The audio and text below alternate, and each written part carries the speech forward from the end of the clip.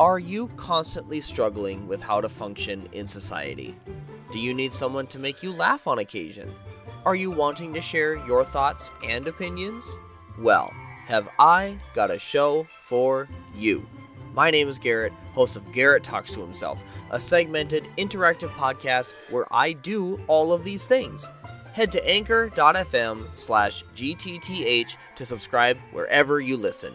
I'll be waiting.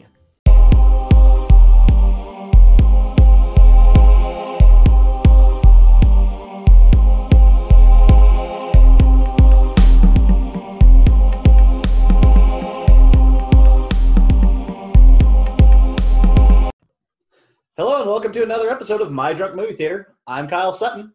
I'm Trisha Campbell. And all right, so we posted a poll after we had last week's episode. We asked the question, who's the better actor, Dwayne "The Rock" Johnson or Dave Bautista? Apparently we struck a chord. Yeah, it looks that way. We're very much in the minority. Because I asked the question, actor, not movie star, but actor. Yeah. And apparently 67% of you all think that Dwayne "The Rock" Johnson is the better actor. And that's totally okay.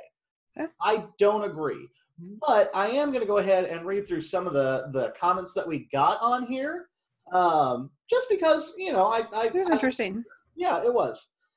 From our friends over at the Shoot the Flick podcast, they said, I think Dwayne "The Rock" Johnson is the answer.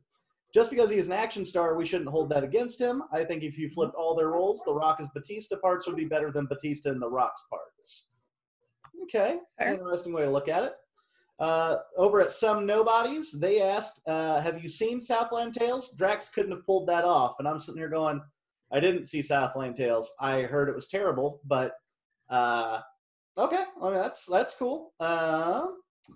Let's see. Over JVD of The Villain's Demand said Dwayne does over-the-top crazy action films that don't rely on good acting skills.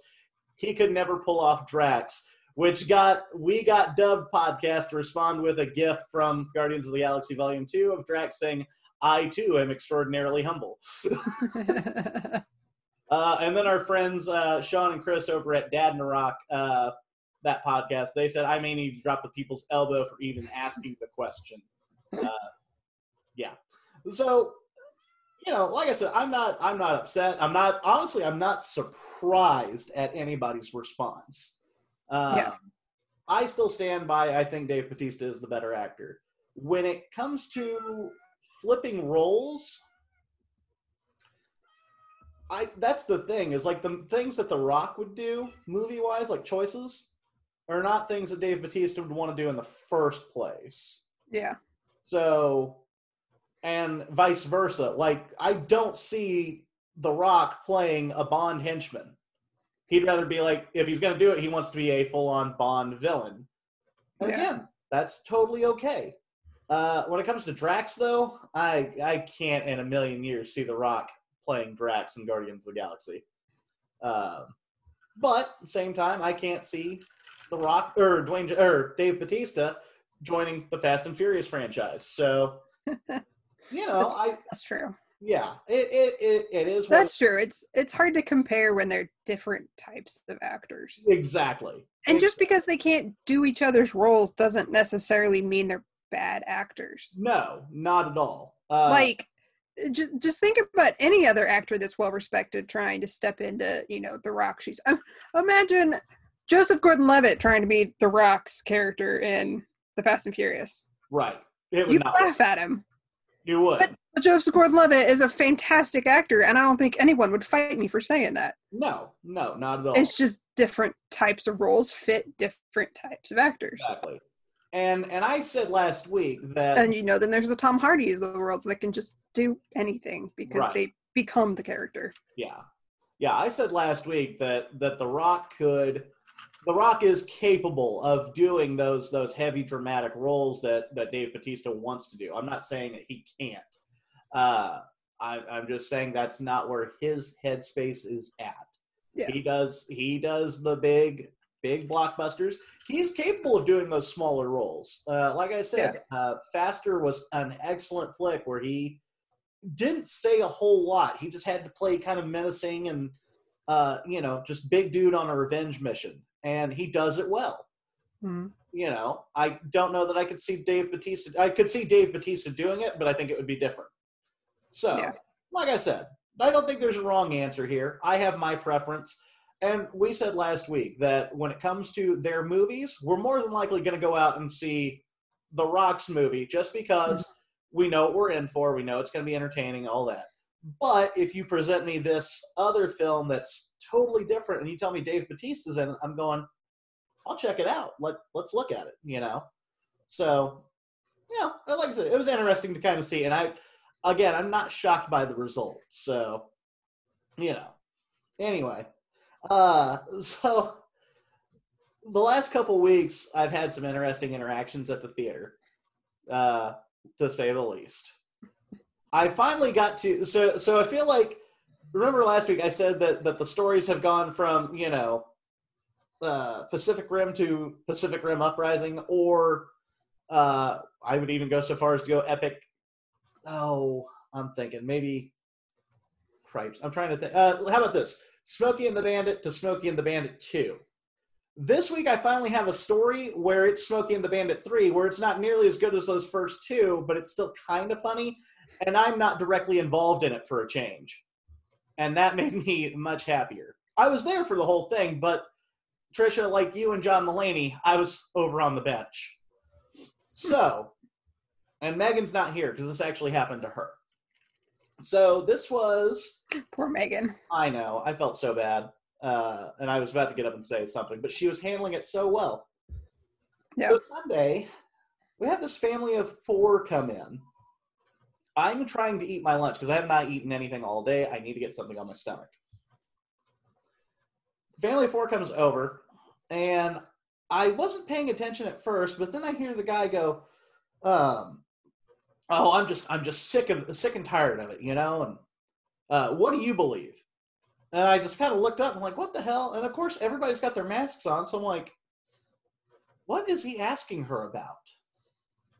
And so I start listening in, and of course, Megan holds her ground and says, "Sir, I don't get into that. I just do what I need to do." So all that.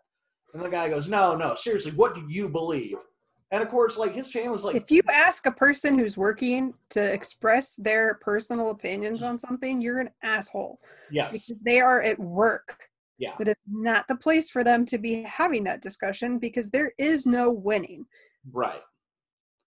Especially with something like a mask mandate, because our official opinion has to be wear a mask, which thankfully everybody we work with agrees that we should wear a mask. But if, for whatever reason they didn't believe it, they can't just sit there and start, railing on it like this dude wanted her to. Yeah. Because she's at work and she has to agree with the official opinion. And so to put them in that awkward position, because then if she says, actually, no, I believe in it, well, then you're starting a fight with a customer. Granted, the customer started it, but you can't disagree with the customer, but you can't disagree with your place of business. And it just puts you in an awkward position that you can't win. Yeah. So you're an asshole. Yeah. So he's trying to push the issue. She is sitting there saying, "Sir, I believe that I like my job and I'd like to keep it, and therefore I'm not going to engage in this conversation." His family is trying to say, "Hey, stop it, leave it alone." Shut the F up. Let's go watch our movie. Yeah, right. Like they're trying to gently say, "Hey, come on, just stop." And he's like, "Well, no, I'm sick of it, and somebody needs to stand up and say something." And I'm sitting there just like watching this, and I'm going, how long before I get to stand up and say what I believe? And that's that you need to get the fuck out the door. We have asked multiple people to leave over there that said that same opinion. So would you like to be the next person on the list that we asked to leave? Would you like to be the second person we have to call the cops for and trespass? Because we'll do it.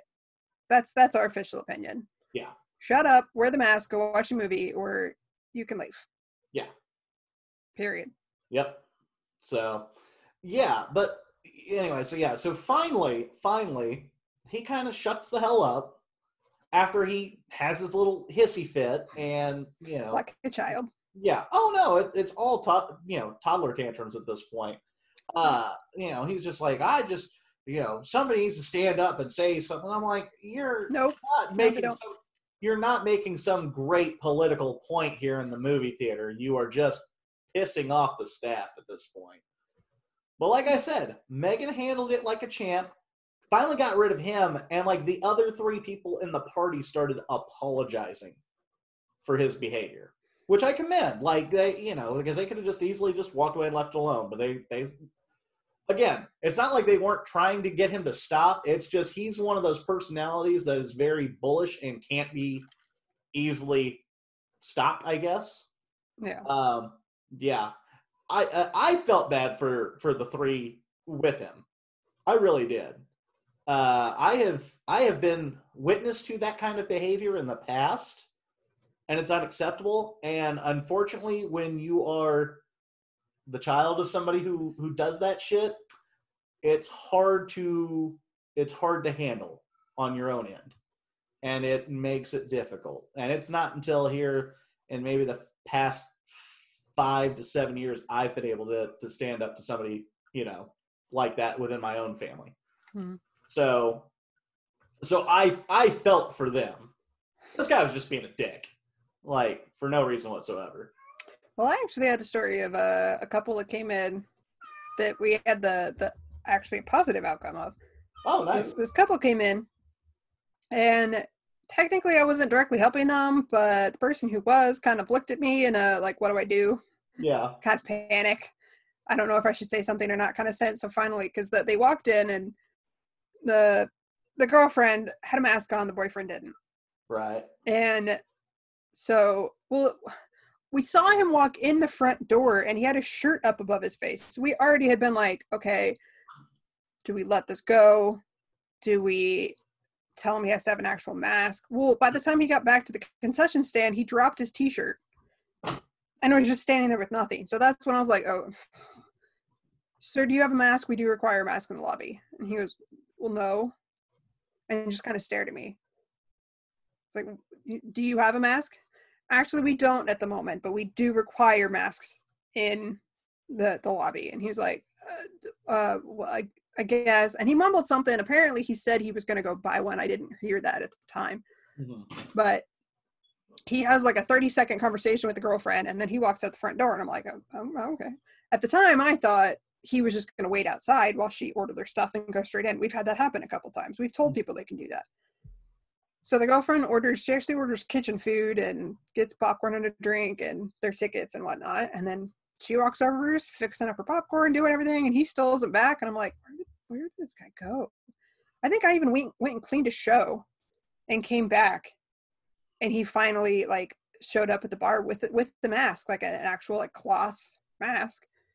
So it ended up being a nice guy, sold him a couple drinks, and he actually tipped me like $5. Apparently he walked down to the gas station that's just across the way from us and bought a mask and then came back. I was like, see how simple that was? Right. He was gone for like 3 or 4 minutes. Yeah. And he even tipped me. Well, there you go. All it was a draft beer and a double shot of whiskey. Like, it's not like I even had to do anything hard. Yeah. And yeah, it tipped me $5. Nice. I was like, see? It is possible to be nice about it. Yeah. But also, how do you not have a mask? We are like 4 months, I think, into a mask mandate in our county. Yeah. How do you not have a mask? Have you literally not gone anywhere for the last 4 months? It's possible. I don't know how, but it's possible. Well, yeah, I actually, so our friend Alex is currently fixing my mask. So when I got to work the other day, I tried wearing one that was a perfect fit for me right now, because basically she's tailoring the others for me. So tailored masks, how fancy. I know, bespoke masks, if you will. No, so what had happened is I ordered that James Bond one that I have, and it came over, and it's nice material, except that the straps on it are not straps, they are hair ties. So did you get the one off Etsy, or is that the one you ordered from the same place I got my Reptar? No, that's the Etsy one. Oh, okay, yeah. Okay. So I text her and I said, hey. I have ordered 3 now off of Etsy, and I've yet to encounter that. Yeah. No, I ordered this one off of Etsy, and that's what I got, which I'm not mad about. It's just I was like, really? Okay. And after I put it on, after a while, like a much shorter while than my other ones, Yeah. it starts pulling up against the ears, and it really does start to hurt. So, and then another one, my Avengers mask that she made me, Riker got a hold of and chewed up on the straps. So anyway, so I've got her fixing those. Well, my third one that I have, that I had been using for a while, is my Kansas City Chiefs one. Mm-hmm. And I used it, and it got to the point where like I'd been sweating in it pretty bad, so it was getting a little gross. And so I told Crystal, hey, can you throw that in the wash for me? Wash it, I'll dry it when I get home. Mm-hmm. Well, she threw it in the wash, but she threw it in the wash with something that had fuzz coming out of it, like stuffing. Oh no. A pillowcase or something, I'm not sure, but anyway, so the strap got tangled up with it and got tied around it. So I went to try and like pull the fuzz out of it, wound up snapping the strap on that. Oops. So I tried tying it back together and wearing it, but it had like shifted over to this part of my face, and so like the strap on the one side is like this short and the other one's as big as I need it to be. So I got to work and I said, this isn't going to work. This hurts and it doesn't feel comfortable. And so I've been using paper ones all week, and it's driving me up the wall. But yeah, no. So I need my now fitted masks back soon. Although I've got a couple more coming from her as well, so which is nice. But speaking of customer stories, so I think I mentioned it a couple weeks ago on the show. I've taken a second job working at our local DMV. And the constant question I get whenever I tell people that is, ooh, why? Aren't the people like super rude and mean there? And normally it's no. Like, I have yet to like encounter somebody who's just been like such an absolute asshole to me that it's... Are they still doing the whole like check-in person that makes sure you have all your documents? Kind of. They don't check all the documents, but they do check people in for the most part, and then they take their temperature. Oh. So that's kind of what they're doing. There used to be someone you had to go to first that would flip through the documents you have to make sure. They wouldn't check that like all the information was on it, but they would check that you actually had the forms you were all supposed to have before you got up to the desk. They might be doing that because they've got like a table set up outside. That probably cuts down on a lot of the super angry people. Yeah. Well, and I had one dude today that he got turned away twice because he didn't have everything that he needed. I had to turn him away that second time. Mm-hmm. But he was super nice about it because I told him, I said, hey, I'm sorry. This is what you need. I'm going to go ahead and get this form filled out for you. All you need is a signature from your kid. So that I grabbed the wrong insurance card out of my car once. Yeah. It was the previous one that had expired, and I got up there and she was like, honey, this expired. Man. Yeah. I had to go back out to my car. I had to flip through and get the right one and go back in. I'm like, this is a pain. Yeah. It's my own fault too. Yeah. But I would never yell at them for that. That was my fault. I'm going to give you a little secret. We can actually look up your insurance information as long as your insurance agent has updated it with the state database. So. This was a long time ago. Oh, okay. Fair enough. I've done everything online for quite a while now. Well, anyway, so today I got to see my manager get a little worked up, which I'd seen once before because we had somebody, she told them that they needed to pull their mask up over their mouth and not wear it like a chin diaper while they're on the phone with somebody. I've given up on dick nose, but if they have both their mouth and their nose, no. You gotta at least cover the mouth, dude. Yeah. So anyway, so I'd only ever seen her like throw somebody out once before. So this morning I show up, and as I walk in, I go get my stuff and I start setting up, and there's some dude standing at the door and like staring her down, and she's like, "You need to back up." He didn't have his mask on. He didn't have any of that. And so we opened the doors. 20 minutes later, like this guy had finally gotten through and in and out like that by like 8:05. Mm-hmm. We opened like 15 minutes early to start getting the seniors through.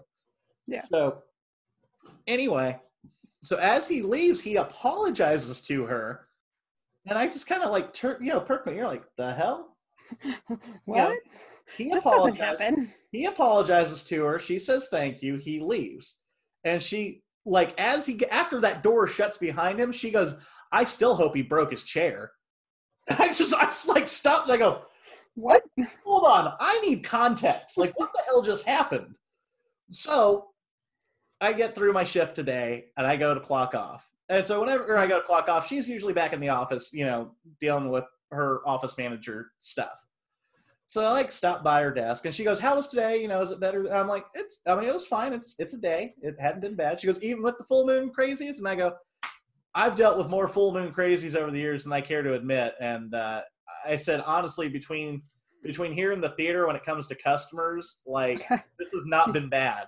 The people Worked 13 years in a movie theater, and I did a semester student teaching.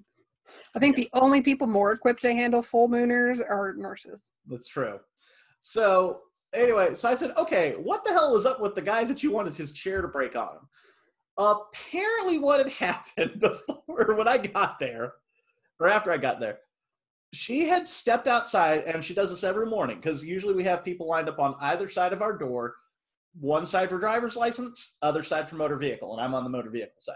Mm-hmm. So anyway, well, this dude had come up and like camped out. He like put a chair down and sat down and all that. So she comes out at about 7:40, which, okay, whatever. You need to sit, fine. He's not a senior citizen. He's a middle-aged dude. So she comes out and she makes the announcement to people that we'll be letting people in here in a minute. And she tells everybody that we are doing senior citizens first from 8 to 9. But if we get done with them and there's nobody else, we'll go ahead and take the next group.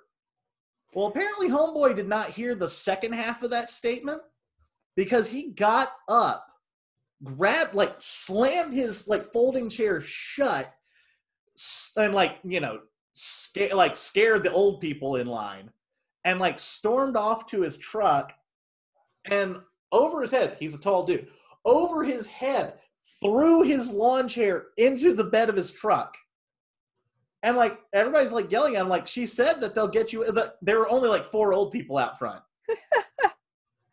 And so, like, he got in his truck. It's and just old people first. Yeah. So she's like telling people, don't engage him. Like, don't do anything to make this worse or cause. Don't feed the troll.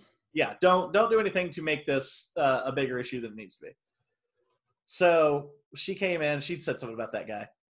And that's when he came back. And so what he was asking at the door is, did you say that you'd get us in once you got the seniors through? And she was like, yes, I did. Yes. Like, the first hour is reserved for seniors, but once we're done with them, we'll let others in. But yeah, they're not going to have you guys just sitting there, with your thumbs up your butt, waiting for 9 o'clock to roll around before you help anybody else. Like, you want to keep the line moving. Yeah. So if you're done with the seniors and there's people waiting, help them. So she says this. She said this, and she goes, and honestly, so she goes, with the way he threw it, I honestly wished he would have broken his back window on his truck. But if short of that, I hope he broke his chair. And I'm like, oh my God, like, the passive aggression is so good. I love it. Like, that's great. Oh, it made my heart sing, because I'm sitting there going, I know she's probably put up with some shit over here.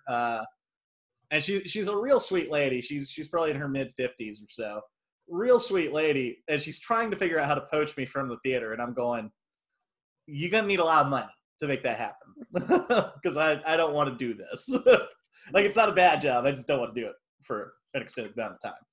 It's making ends meet at the moment, but that's about it. Exactly. So anyway, but I had as much as we complain about the theater, it sucks in. You don't want to leave. No, you say you do, but then when you actually start thinking about not working there anymore, you're like, but no. I initially, I didn't want to come back to the theater a few years ago, and then I went, I miss it. I say he's like the only person that actually hasn't left in the time that I've been there.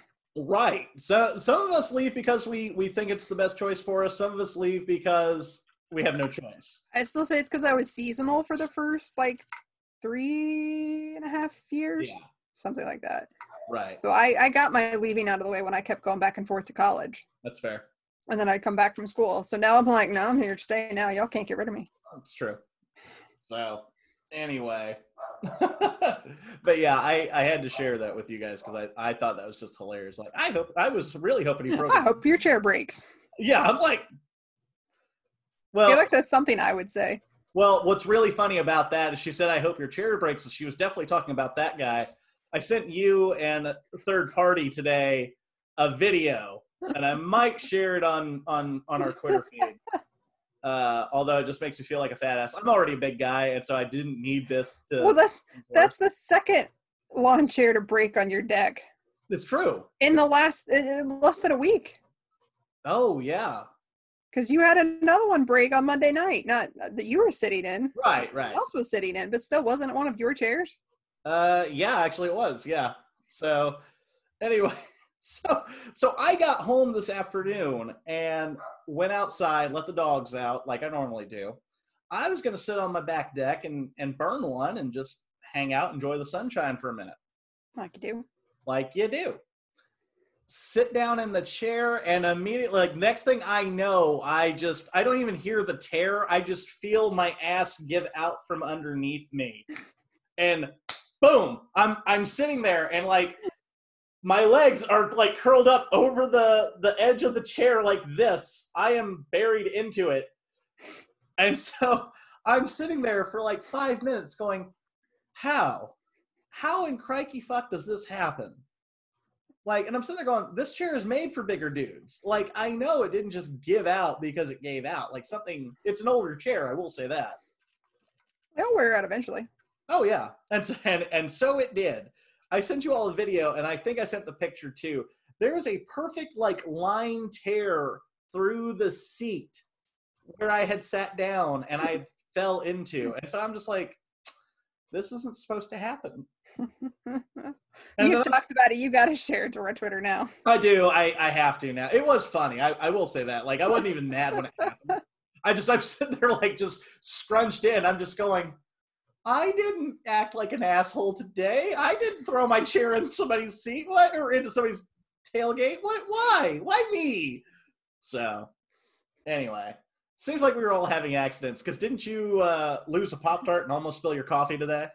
Yeah, I always go downstairs and I make my coffee and I make my breakfast and then I carry it back up to my bedroom and I sit in bed, drink my coffee, and I watch the previous night's Daily Show or whatever else happens to be on if I don't have a Daily Show episode.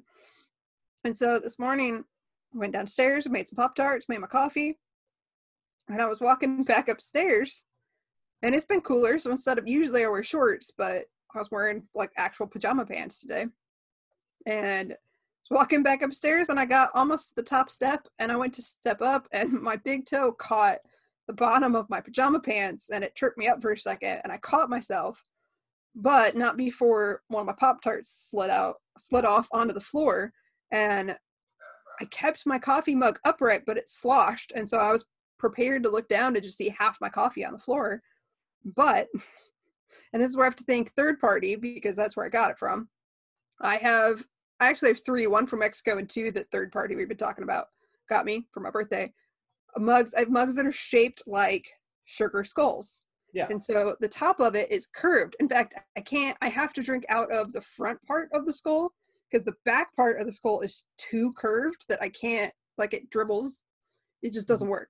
But the front part of the skull is curved better and a better angle to actually take a proper drink without, like, dribbling.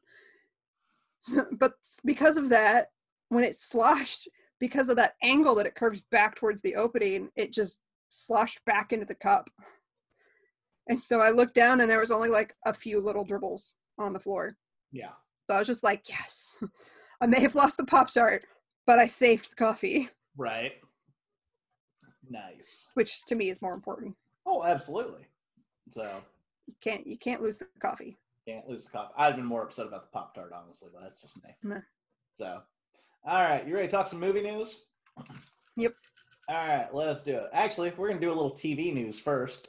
Disney Plus is making moves. So last week we talked they had cast Tatiana Maslany as She-Hulk for their new She-Hulk series, which is great. We now have a Miss Marvel. So we're getting, her name is Iman Vellani, is playing Miss Marvel for their series. She is brand spanking new. I don't think she's been in anything. So, good luck to her. We're rooting for her. I kept seeing newcomer. I didn't realize it was that new of a newcomer. Yeah, no, like this story from comingsoon.net doesn't even have any credits for her. So, I mean, it's not unheard of. No. When they did the Hairspray movie, they actually did a contest for who would play Nikki Blonsky. Yep. Or Nikki Blonsky, that's her name. Tracy Turnblad. And when Nikki Yeah. Blonsky won, she literally was just an average person. I think she was working in like an ice cream shop. Like, she was not necessarily an actress. She just won a contest and got to play Tracy Turnblad. And I'd say she did a great job. Yeah. Yeah, no. This girl, I'm sure I trust Marvel with their casting. I really do. How could you not at this point? Right. They have done just an impeccable job across the board, and so if they think she's the best choice to play Kamala Khan, I'm all for it. They've also the talent that they're bringing into this is also they've got Bisha K. Ali, who's doing the writing and going to show run the series. And then they are also bringing in a lot of very diverse, I say diverse people. Looks like a lot of people of Muslim, I'm trying to think of the right word, but Middle Eastern descent. That's what I'm looking for. Including the directors of Bad Boys for Life. And now that's kind of a big get because they're also doing Beverly Hills Cop 4 for Netflix and Eddie Murphy. So, so they're not skimping, and they're bringing in people to help create that voice that's actually going to sound like it should, coming from Kamala Khan and her perspective on the world. And so nice. I think again, Marvel's. I trust them at this point. They get to do what they want to do and make the moves they want to make, and I think this is a good. I can't say I don't know that it's a good choice, but I trust them to make it. So, I say when you got people who talk about being convinced that Marvel grows their cast because they're so perfectly cast, right? I think that's a sign that they've earned some trust here. Yeah, absolutely. So, So, although I do kind of wonder because in the comic books, Miss Marvel's powers are tied into the Terrigen Mist, the Inhumans, which we saw some of in Agents of S.H.I.E.L.D. for a season or two. So I kind of wonder if they're going to bring that in or if they're going to do something completely different with her origins. So we'll see. I'm excited to see what they do with that. In addition to that, apparently Marvel is working on another Disney Plus series as well, starring Samuel L. Jackson as Nick frickin' Fury. Yeah. Which is huge because I don't think he's ever done like a regular TV series before. He's done guest spots. Hasn't he done guest spots on Agents of S.H.I.E.L.D.? He did. He did 2 guest spots on Agents of S.H.I.E.L.D., but I say it questioningly because I haven't watched that show. I haven't watched it since season 4, like the halfway point of season 4. So, tells you anything about the show, which sucks because I was actually kind of getting into the Ghost Rider storyline, but here we are. I think Ghost Rider was the last full, arc that I watched. After that, they started what were they called? The android. Oh, the life model decoys? Yes.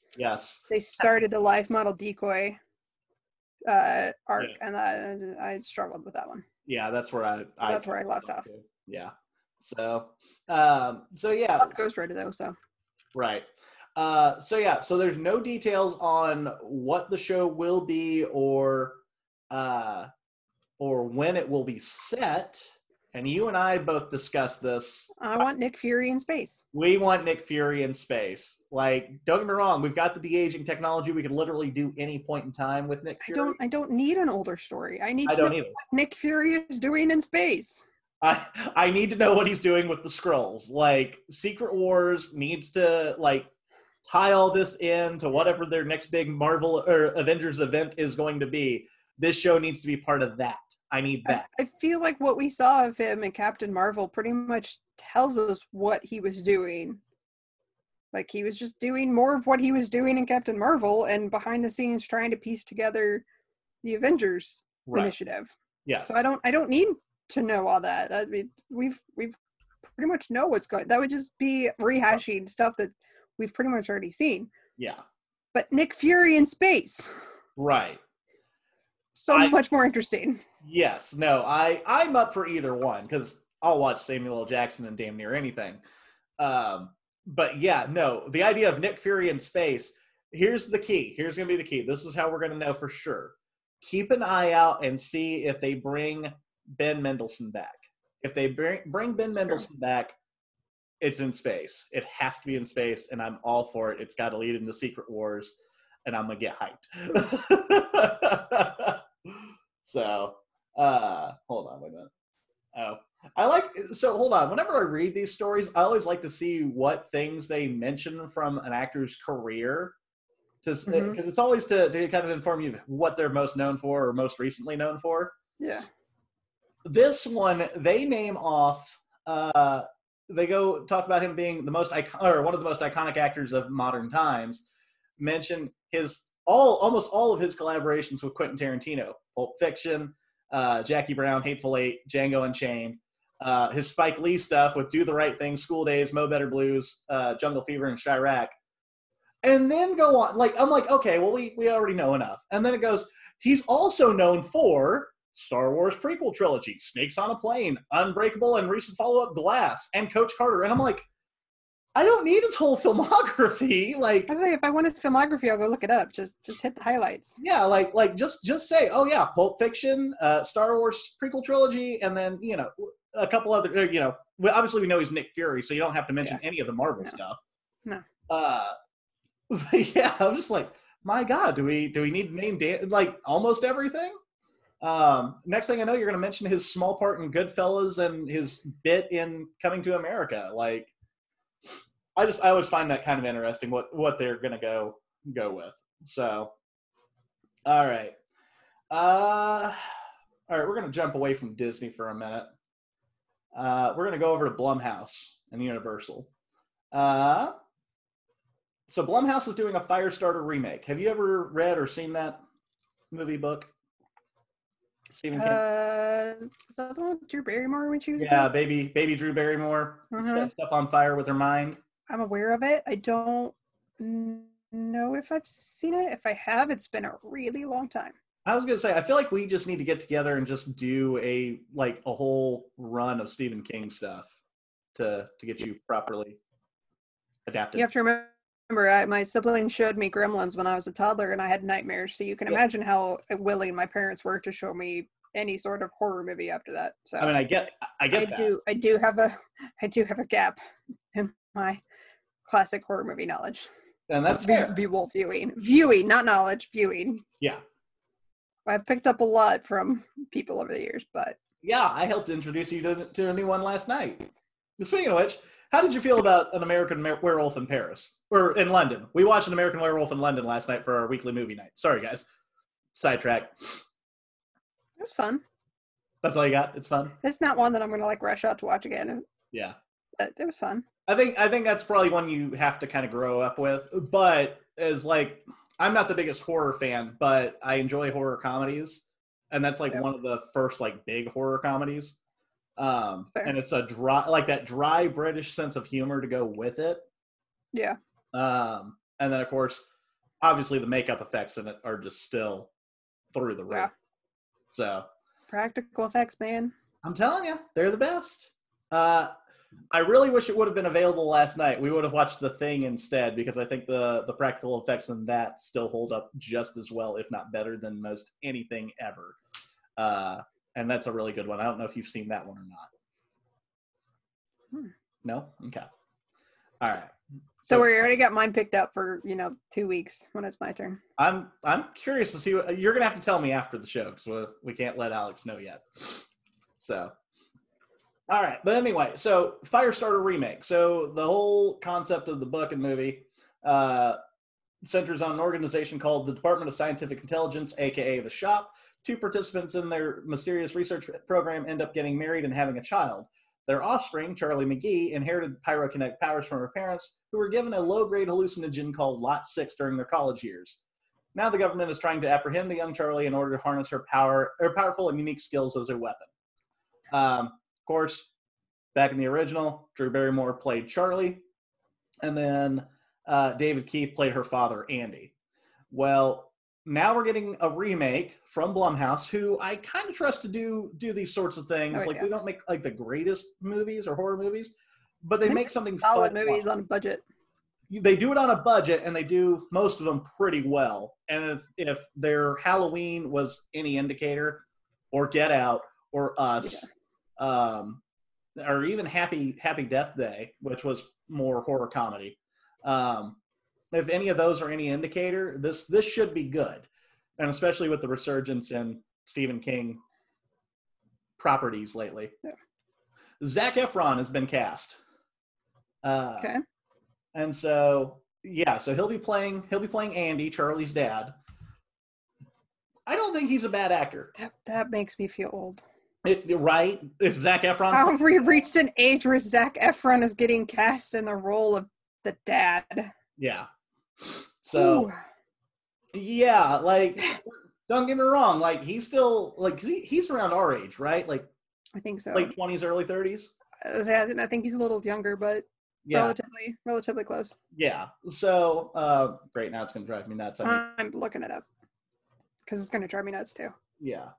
Go ahead, talk, I'll look. He's right in between us. He's 32, turning 33 in, like, 2 weeks. Go figure. So yeah, he's that right age to play a young dad. So yeah, should be totally different. I still haven't watched him in Extremely Wicked, Shockingly Evil, and Vile yet. I've heard he has a good performance in it, and I might check it out before I get to this.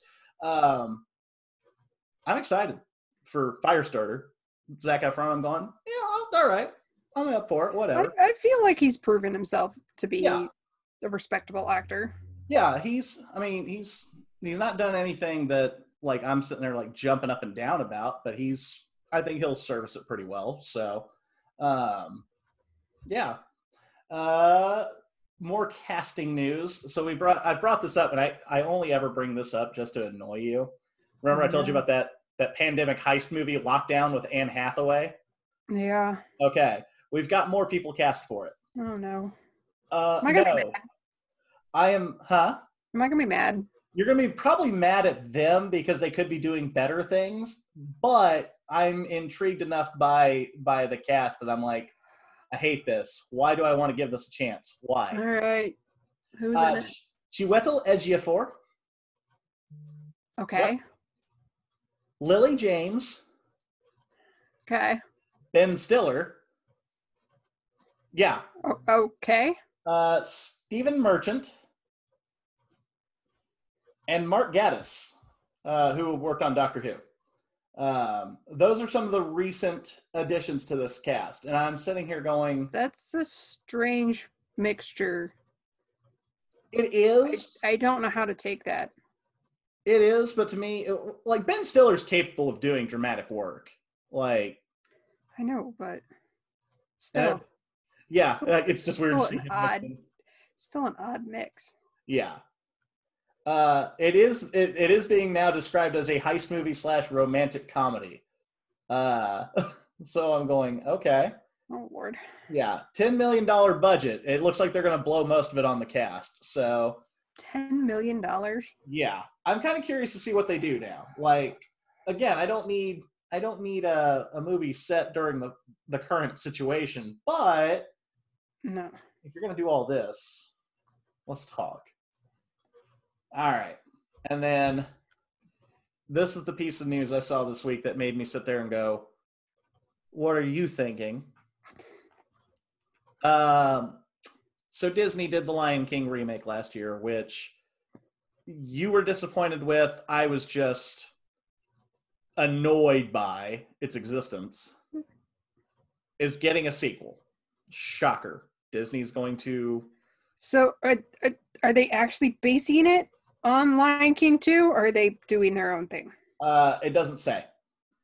It doesn't say. It does say that Jeff Nathanson, the writer of the last one, and I'm using that term loosely at this point because when you copy and pasted the script, are you really writing? Yeah. We'll be back, and he'll be penning the sequel with Lulu Wang. The movie is no longer going to be directed by Jon Favreau, which is good because he has a better use of his talents going over to The Mandalorian, or literally anything else at this point. Barry Jenkins. That's not a name that's super known unless you're like a big movie fan and actually follow directors. Directed the the controversial Oscar winner, and it's only controversial because it wasn't intended to be named off second as the Best Picture winner. Moonlight, and If Beale Street Could Talk. He's a good director. He's made some quality films, but again, this is something that I'm going, you could do something much more worthy of your talents than a sequel to a mediocre remake. Yes. But here we are. So he did say, helping my sister raise two young boys during the 90s, I grew up with these characters. Having the opportunity to work with Disney on expanding this magnificent tale of friendship, love, and legacy while furthering my work chronicling the lives and souls of folk within the African diaspora is a dream come true. I feel like you got something to say. I'm just confused on how directing a movie about animals in Africa is furthering the story of the African diaspora. I mean, it could. It's not about the African diaspora. Like I guess you could argue that it features voice actors from within the African diaspora. Right. But that seems, I don't know, that's just a weird thing to bring up to me in this context. I feel like there will be whatever he decides to do with it or wants to do with it will have to do with the journey of people in Africa just translated over to animals or to African Americans to try and cross that. The original I never got that with, and even with the remake I still didn't get that with, other than casting African American actors in most of the roles. Because it's very much Hamlet. I'll say it's Hamlet, and Yeah. the second, well, the cartoon that Lion King 2 is Romeo and Juliet. Yeah, so I don't know. Which is why I'm wondering if they're going to just do a remake of Lion King 2 or if they're going to do something different this time. And that's the question that we have about Aladdin 2. Is it going to be Return of Jafar or is it going to be something totally different? So, and that's honestly, that's where my... To me, the difference is how well it was received. Yeah. With the Lion King, the main complaint was it's exactly like the cartoon and people didn't want it to be. Like the things they changed were inconsequential and just stupid. Yep. And it took away the heart of the movie. Mm-hmm. Like you literally had lines that could not express any sort of emotion. Right. Because they put their focus on it being realistic. Yeah. Well, that's what you lose when you go from an animated version to a realistic version. Is a realistic animal cannot express emotion the same way an animated one can. Yeah. They can't express it like a human does, which is what makes us feel it. Right. But with Aladdin, like it was received well. Yeah. It's still one of my favorite of the live action remakes. Sure. It's enough like the original to make me happy, but it didn't feel like a shot for shot remake of the original. Sure. They managed to walk that line between keeping true to it and doing something special on its own. Right. So that's what I'm kind of hoping, like, when it comes to them doing this sequel Aladdin, I'm like, okay, I'd be okay with you just taking Return of Jafar and doing the same thing. Sure. Or I'd be okay with them doing something on their own. At this point, I'm like, keep the same people involved and I trust you. With Lion King, I almost hope they do something on their own. Yeah. Because you already ruined the first one. Took away all the heart from it. Just do something on your own. Right. Leave Lion King 2 alone. Yeah. Do something else. Yeah. Try to make something work for this style of animation that you tried so hard to do.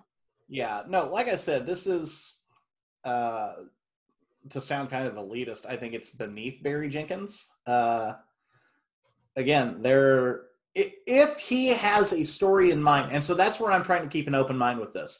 If he has a story in mind with Lulu Wang as one of his co-writers with Jeff Nathanson, and they have something that is unique, different from what we originally got with Lion King 2 or even 1.5, and can tell a good story that is different from what we've seen and actually utilizes this style of animation to its core, then I think we're going to be in for a treat.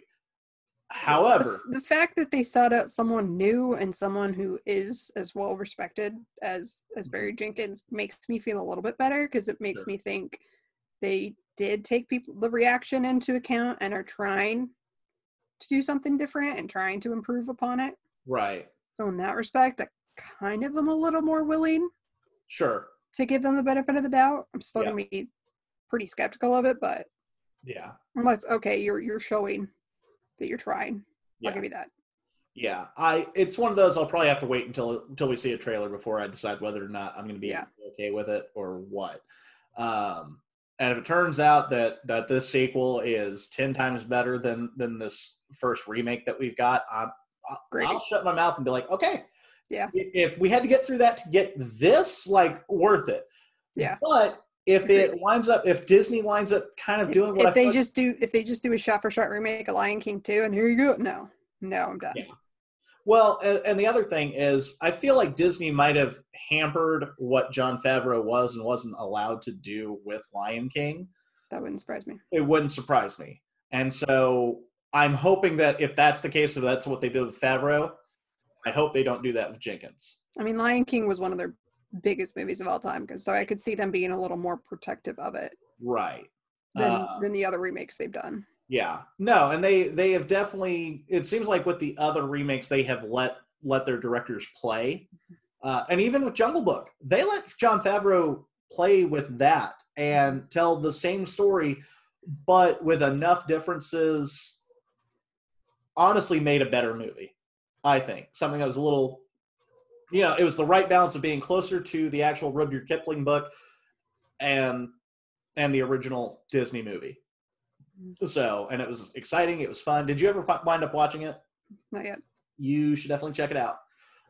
And that is my favorite of the Disney remakes. So, I also like to point out that Lion King is one of the few that, we joke that it's Hamlet. It's not really based on anything. I mean, it's kind of a retelling of Hamlet, but it's their own story. Whereas, Aladdin comes from, the Arabian Nights tales. Obviously, Jungle Book is based on the book.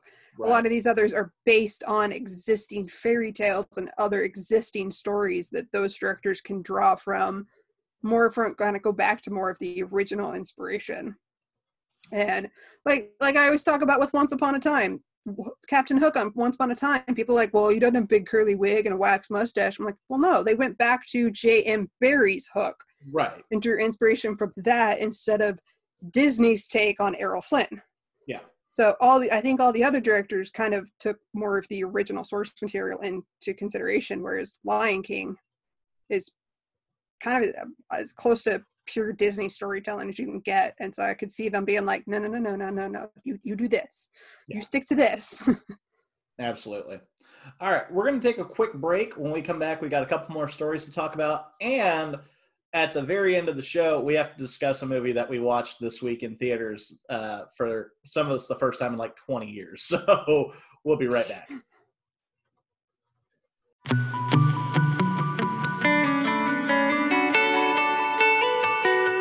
What's up, everybody? It's your boy, Zach. It's Josh. Zach, do you enjoy video games, drinking, and attempting to solve the world's problems through ridiculous schemes? Yeah. Do you think others would enjoy that? I mean, I really hope so. So do I. So I think you all should come spend some time with us, the Midwest Meltdown. This show was created by these two fine gentlemen here, myself and Zach, when we spent the last 14 years telling each other funny stories, talking about video games, and literally anything else that comes to mind. We wanted to turn our passion for gaming into something that we could share with everyone. So again, follow us, the Midwest Meltdown, anywhere you can find your podcasts. That's Spotify, Apple Music, Podbean, Google Pods. Check us out. We'd be happy to have you.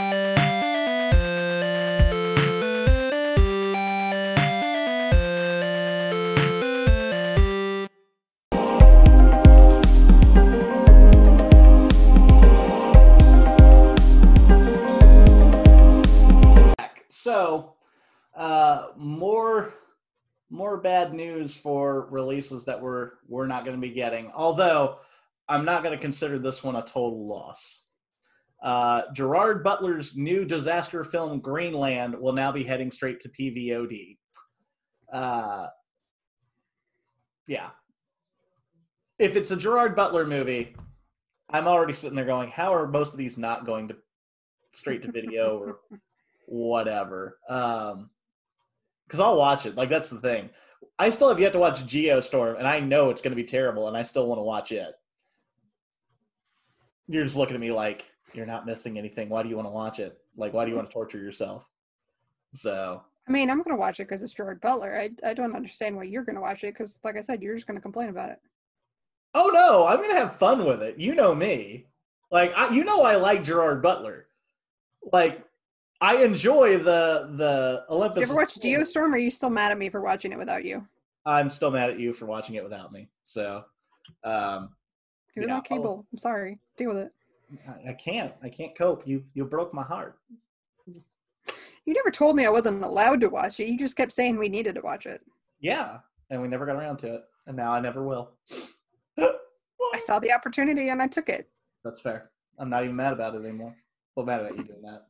All right. So, yeah. So this movie is it's not all bad news for STX Films, because apparently HBO has also reportedly bought the film's pay TV and streaming rights in the U.S. for about $20 to $30 million.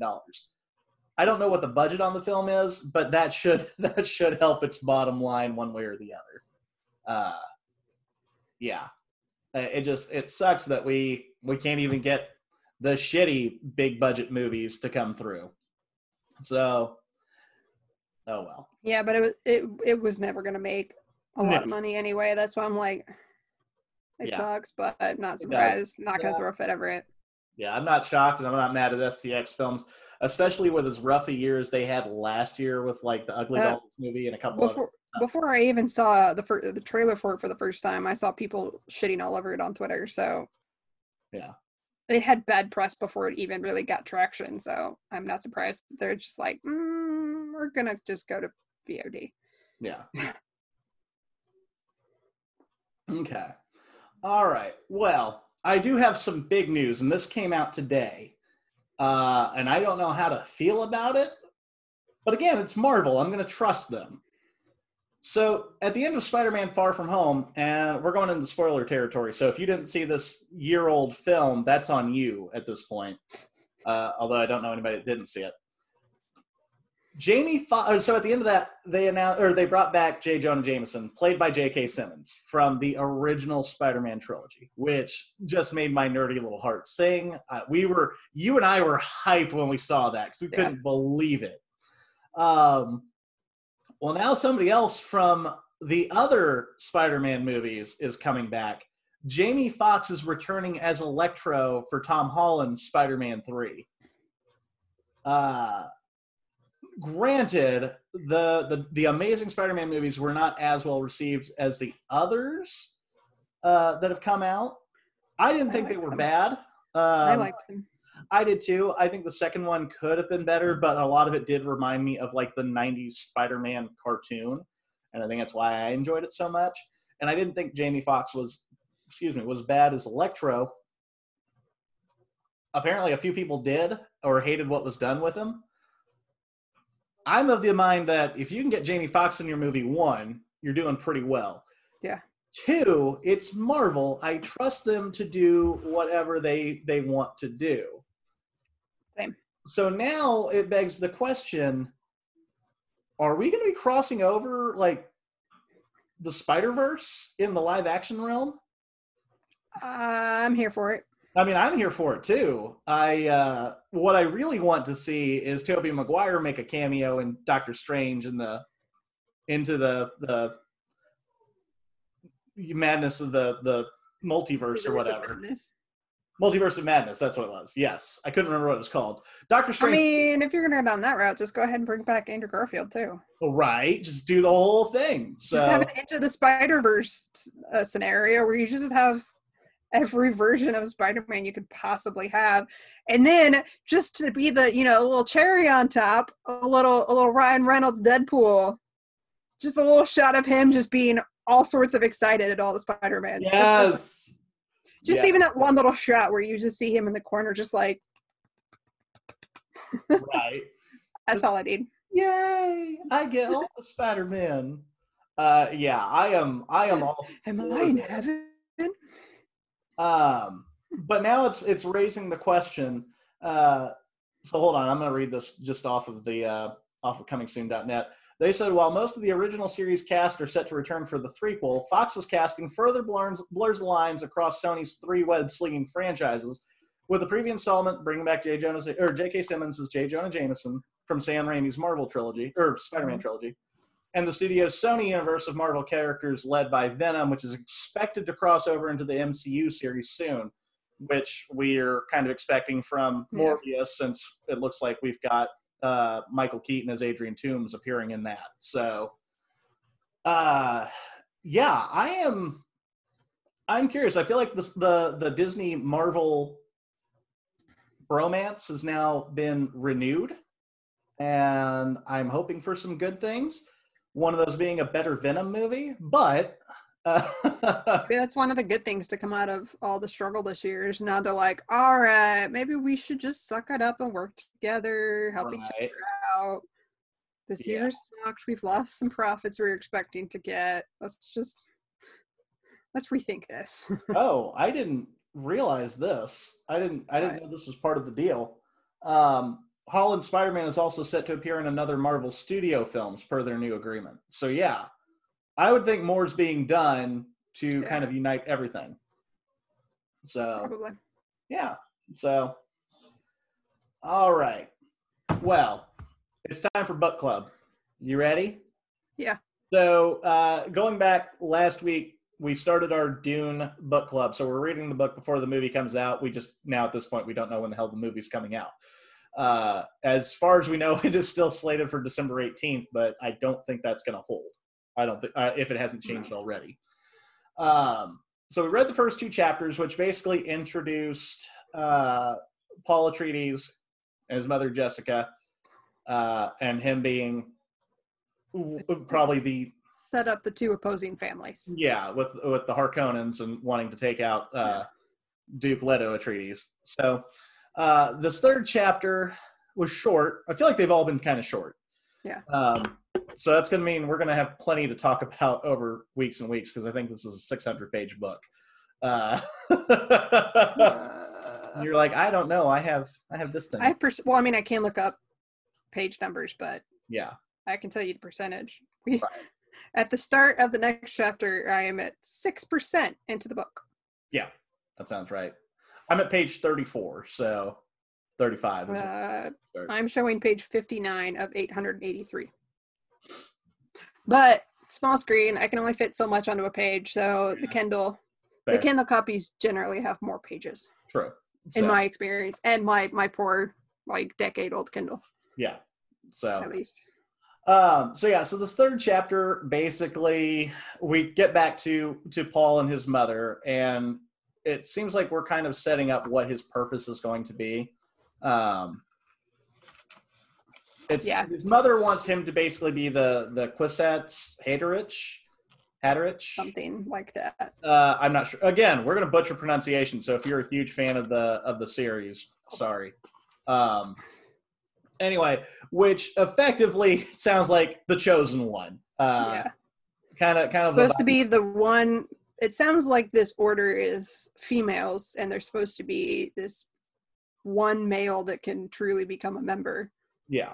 And she thinks that Jessica thinks that he could be that Kwisatz Haderach. That works. That's how I read it. Haderach. Yeah. Like I said, Haderach. Yeah. See, CH. I see CH and a blank what looks like another language, and I just automatically am like, that's probably a hard C. Yeah. Yeah. Yeah, like I said, I'm terrible with it. So I honestly Then again, I do Gaelic on Duolingo, so that could That's be fair. that. So in this chapter, we kind of start setting that up, and he apparently knows that something is potentially going to happen to his father, Duke Leto, whenever he goes to Arrakis. To which he is told by the Reverend Mother, I think is what her character is. Mm-hmm. Basically says, we can't save him. You just have to let that go. Yeah. Which I am sure is hard to hear. He is not happy to hear that. No, he's not. But they also dive into his ability to recall dreams. You and I can only remember a dream if something really goofy and weird happened in it, and I need to go process it and talk to you. I rarely remember my dreams. Yeah. Like, it's really rare. And even if I do, half the time I forget it within the first half hour I'm awake. It's just gone. Right. If it's something really weird, I may remember it. I've dreamed several times about stupid crap at work, and those always stick with me too. Like someone walking behind the stand, that's happened multiple times in my dreams. I don't know why that bothers me so much in my dreams, but it does. Yeah. So, yeah. So they get into his recollection of his dreams, and he tells the Reverend Mother that, yes, I can remember my dreams, but I choose to remember these and not these, because these are the important ones. These are not. And she asked him, well, how do you know the difference? And he goes, I just know. I just know. Like, okay. Such a snotty teenager answer. Right. Well, he is 16. I just do. Yeah. Well,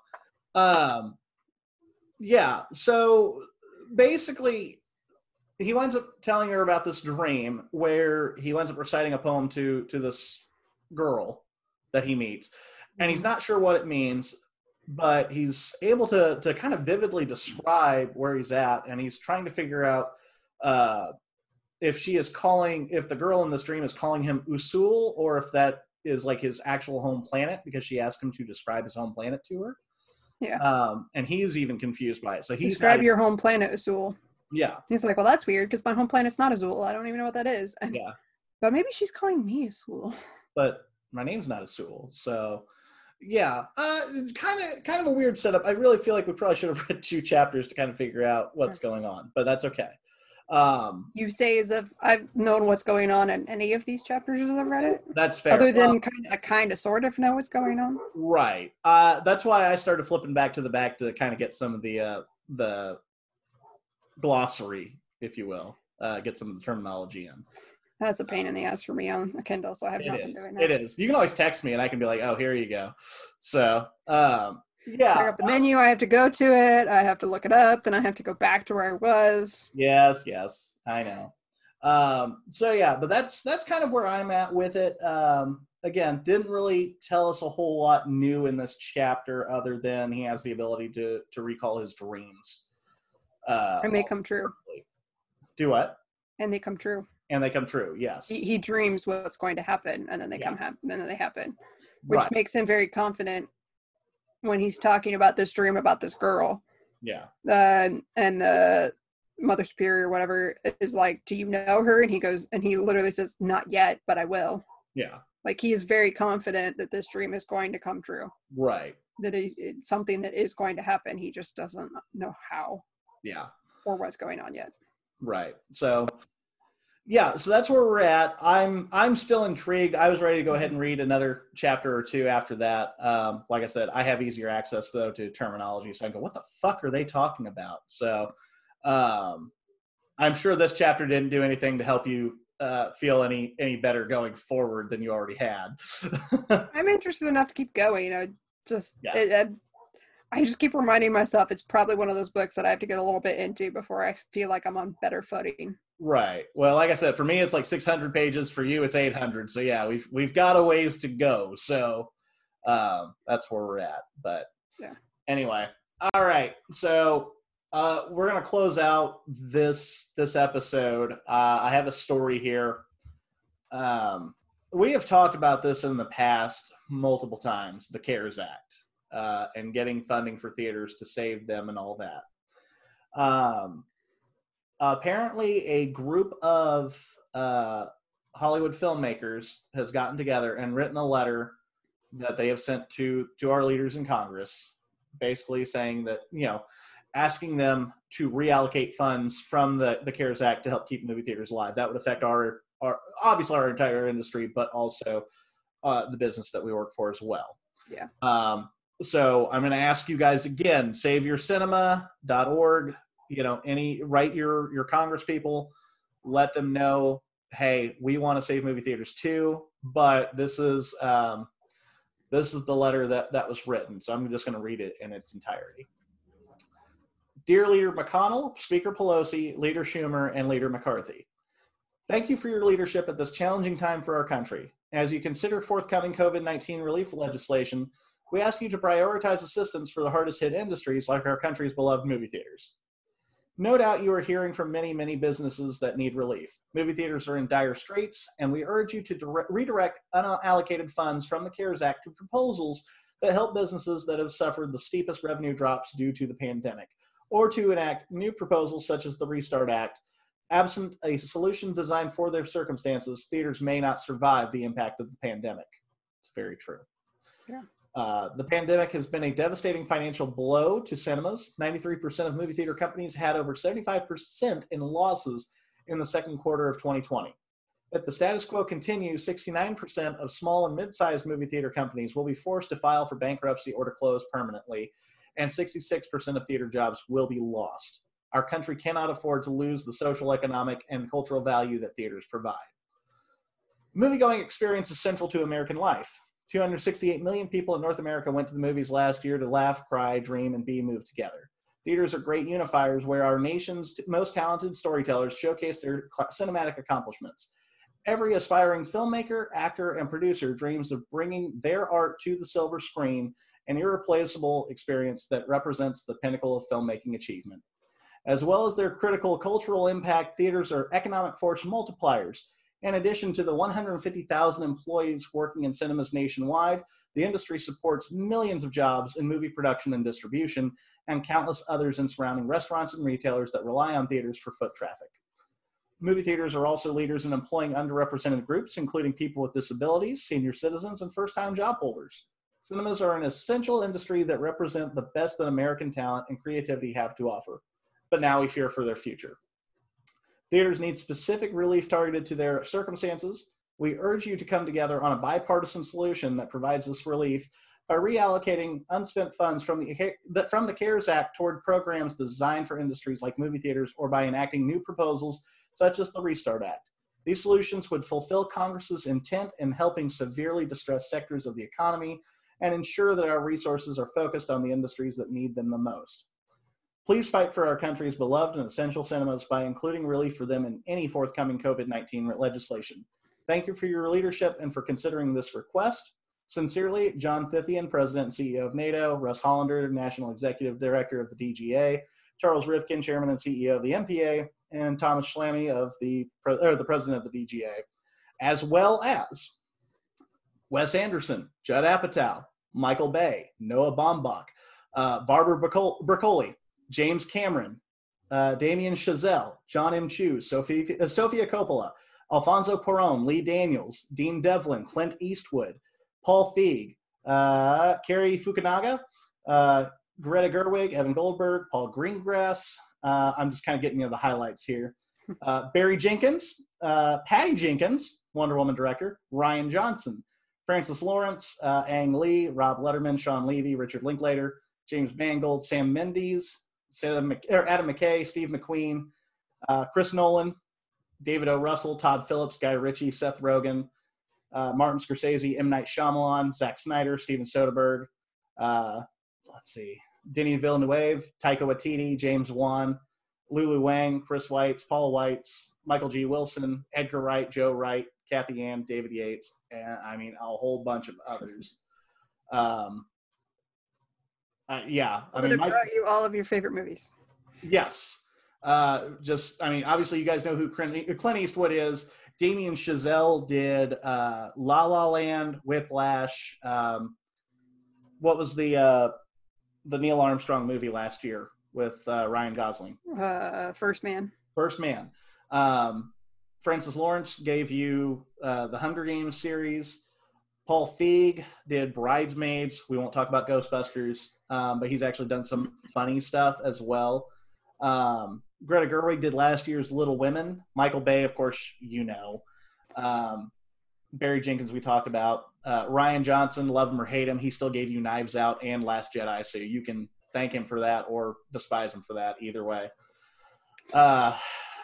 Sorry, I can't disassociate Michael Bay with multiplex now. So every time I hear Michael Bay, I just think Michael Bay is the devil. That's fair. But Martin Scorsese's in here. I mean, that dude's a legend in his own right, doing Departed, Taxi Driver, Raging Bull, Goodfellas, yeah, I mean, and then of course Barbara Broccoli and Michael G. Wilson produce the James Bond series these days, taking over from their dad. So, so I am all in with these guys. So yeah, if you can find the time, saveyourcinema.org, write your local Congress people, call them, let them know that movie theaters are hurting. If you're listening to this show and you work for a cinema, call them and let them know you're hurting.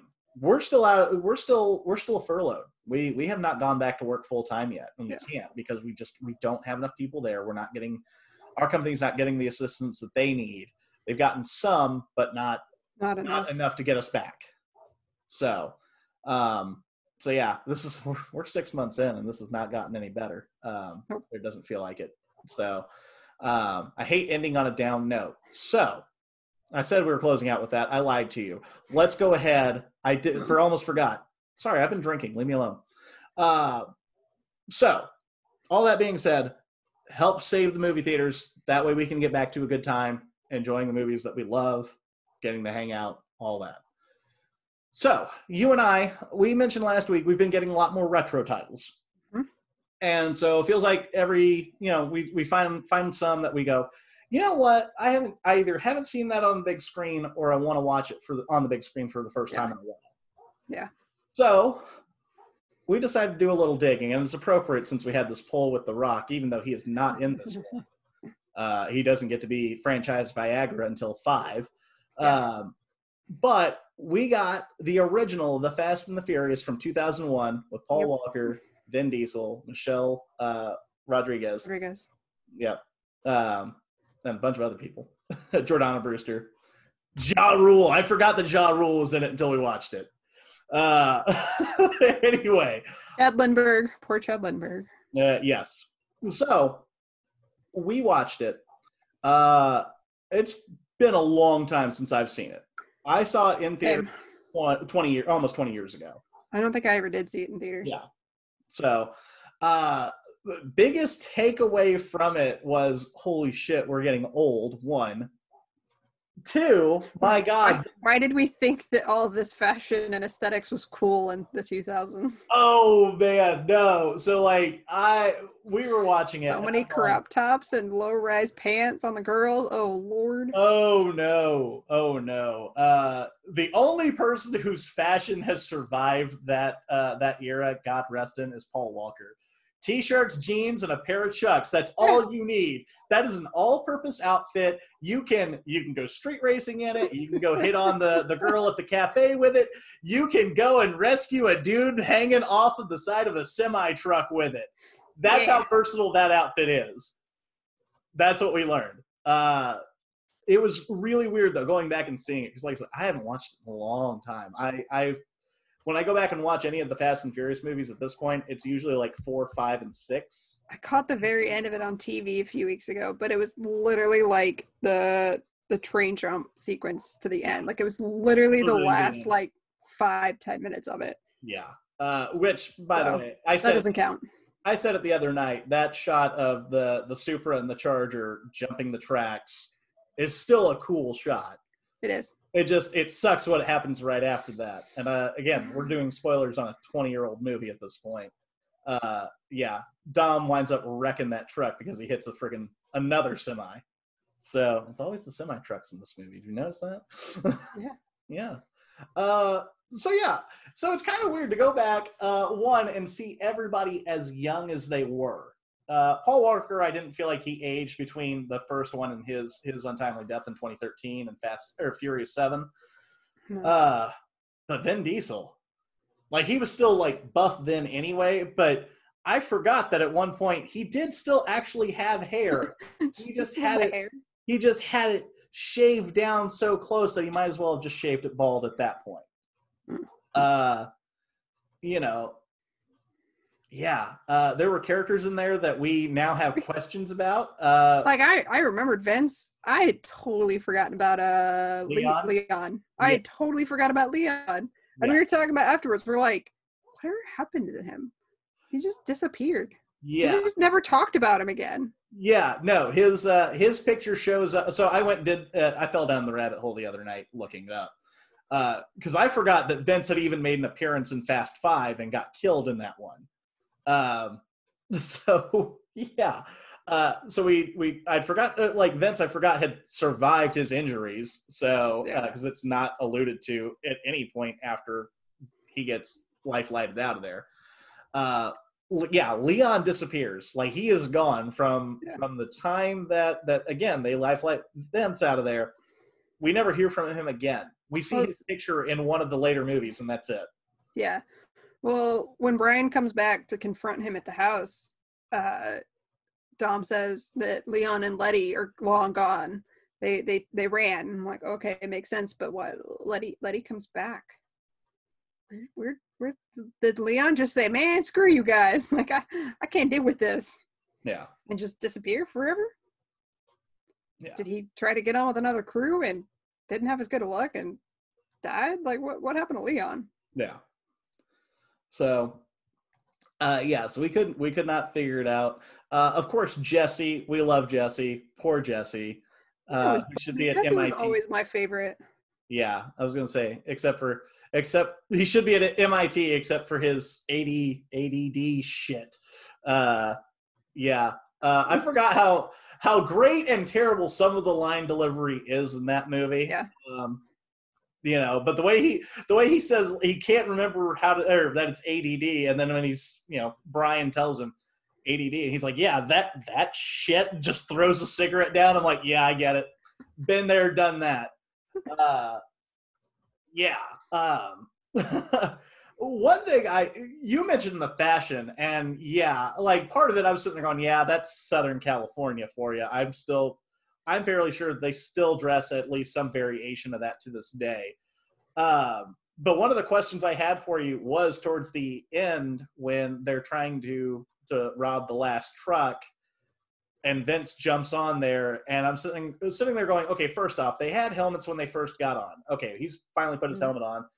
They had all blackout clothing. They don't have it now. They're out in the desert. It's broad daylight. Okay, that's two. Why the hell are you wearing a fishnet shirt when you are trying to rob a semi and you're going to have to jump it, climb through broken glass on a windshield because you take out the windshield? Like, I'm trying to figure out what some of the decisions were in costuming on this, other than it's supposed to be last minute. I was saying, that's what I said. I think it's supposed to be last minute. They weren't fully prepared. Yeah. Yeah, it was fun. I had forgotten that Rick Yoon was in it, who's the bad guy, Johnny Tran, which, the following year he stars in Die Another Day opposite Pierce Brosnan as Zhao, the henchman with the diamonds in his face. And I'm going, God, he's really good at playing a dick. I forgot about that too. And I don't remember what happened to him other than he was in Olympus Has Fallen, and that's it. So, it was fun to go back and relive it, but holy cow, does that movie feel its age and make you feel your age? From that first shot, when you see Letty's boot come out of her car, and it's just that massive platform boot with flames on it, I was like, oh my gosh, I totally forgot how epically 2000s all the fashion of this is. Like, it's so... Like, I remember a time when I thought that she was just the coolest looking person ever, and I'm like, Oh no. Yeah. I'm glad I wasn't allowed to make my own drastic fashion choices as a teenager. Yeah. No. Of course, Vin Diesel is, sleeveless the entire damn movie. And I'm going, of course, if I had arms that look like that, I would be too. Like, I can't fault it. It's also like you said, it's Southern California. It's SoCal, yeah. But I swear to God, him and The Rock must have in their clause now any movie they do must be allowed to show off as much muscle as possible. Because I can't remember the last time that I saw Vin Diesel looking that small and still being that buff. So yeah, I'm just like, you got the guns, show them. So yeah, it is definitely a product of its time. Yeah.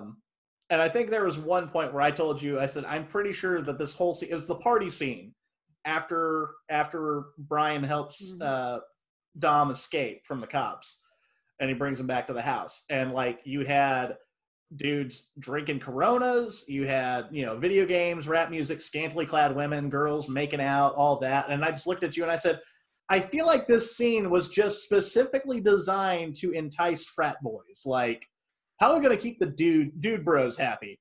Yeah. Here we go. Give them a house party and throw all these things in. And they're like, yeah, that's like college. And I'm sitting there going, I mean, not that I haven't been to a party like that, but holy shit. I'm just sitting there going, I don't know which one came first, the art or the reality. So Good question.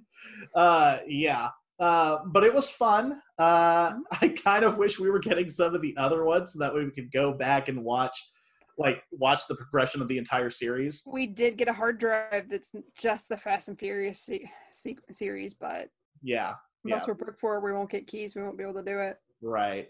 But yeah, I was tempted to see how many of them are streaming to see if I could have a little impromptu marathon. I think I only own the first one. I think I do too. Because I remember after I watched the first time, I was obsessed with it for the longest time. Right. But I think that's the only one I bought. Yeah. Hold on a second. I'm gonna see if they're on the Peacock streaming network from NBC Universal.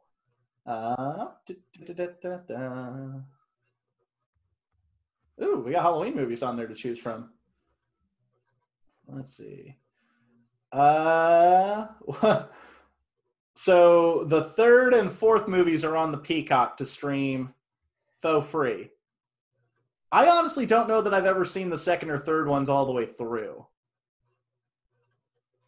The second one is the one that Vin Diesel didn't come back for. Right. And then the third one was the one that's set in Japan with a whole new cast until Vin Diesel. I was gonna say that's Tokyo Drift, right? Yeah, Tokyo Drift. Yeah. Yeah. With Bow Wow. Yeah. And what's his face that refuses to do anything other than his southern accent? Right. Lucas Black. Yeah. Yeah. His name escapes me at the moment. Yeah.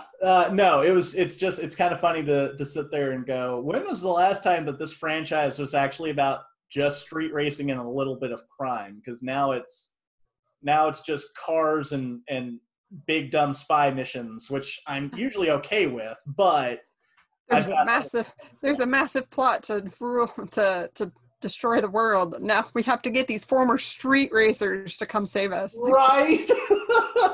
You go back to the first one after what we've watched in the more recent ones, you're like, this is one of these things is not like the other. How many times did Brian break the law and get his police badge taken away and then be given another chance? If you just do this properly, we'll give you your badge back. And then he just like, screw you. Yeah.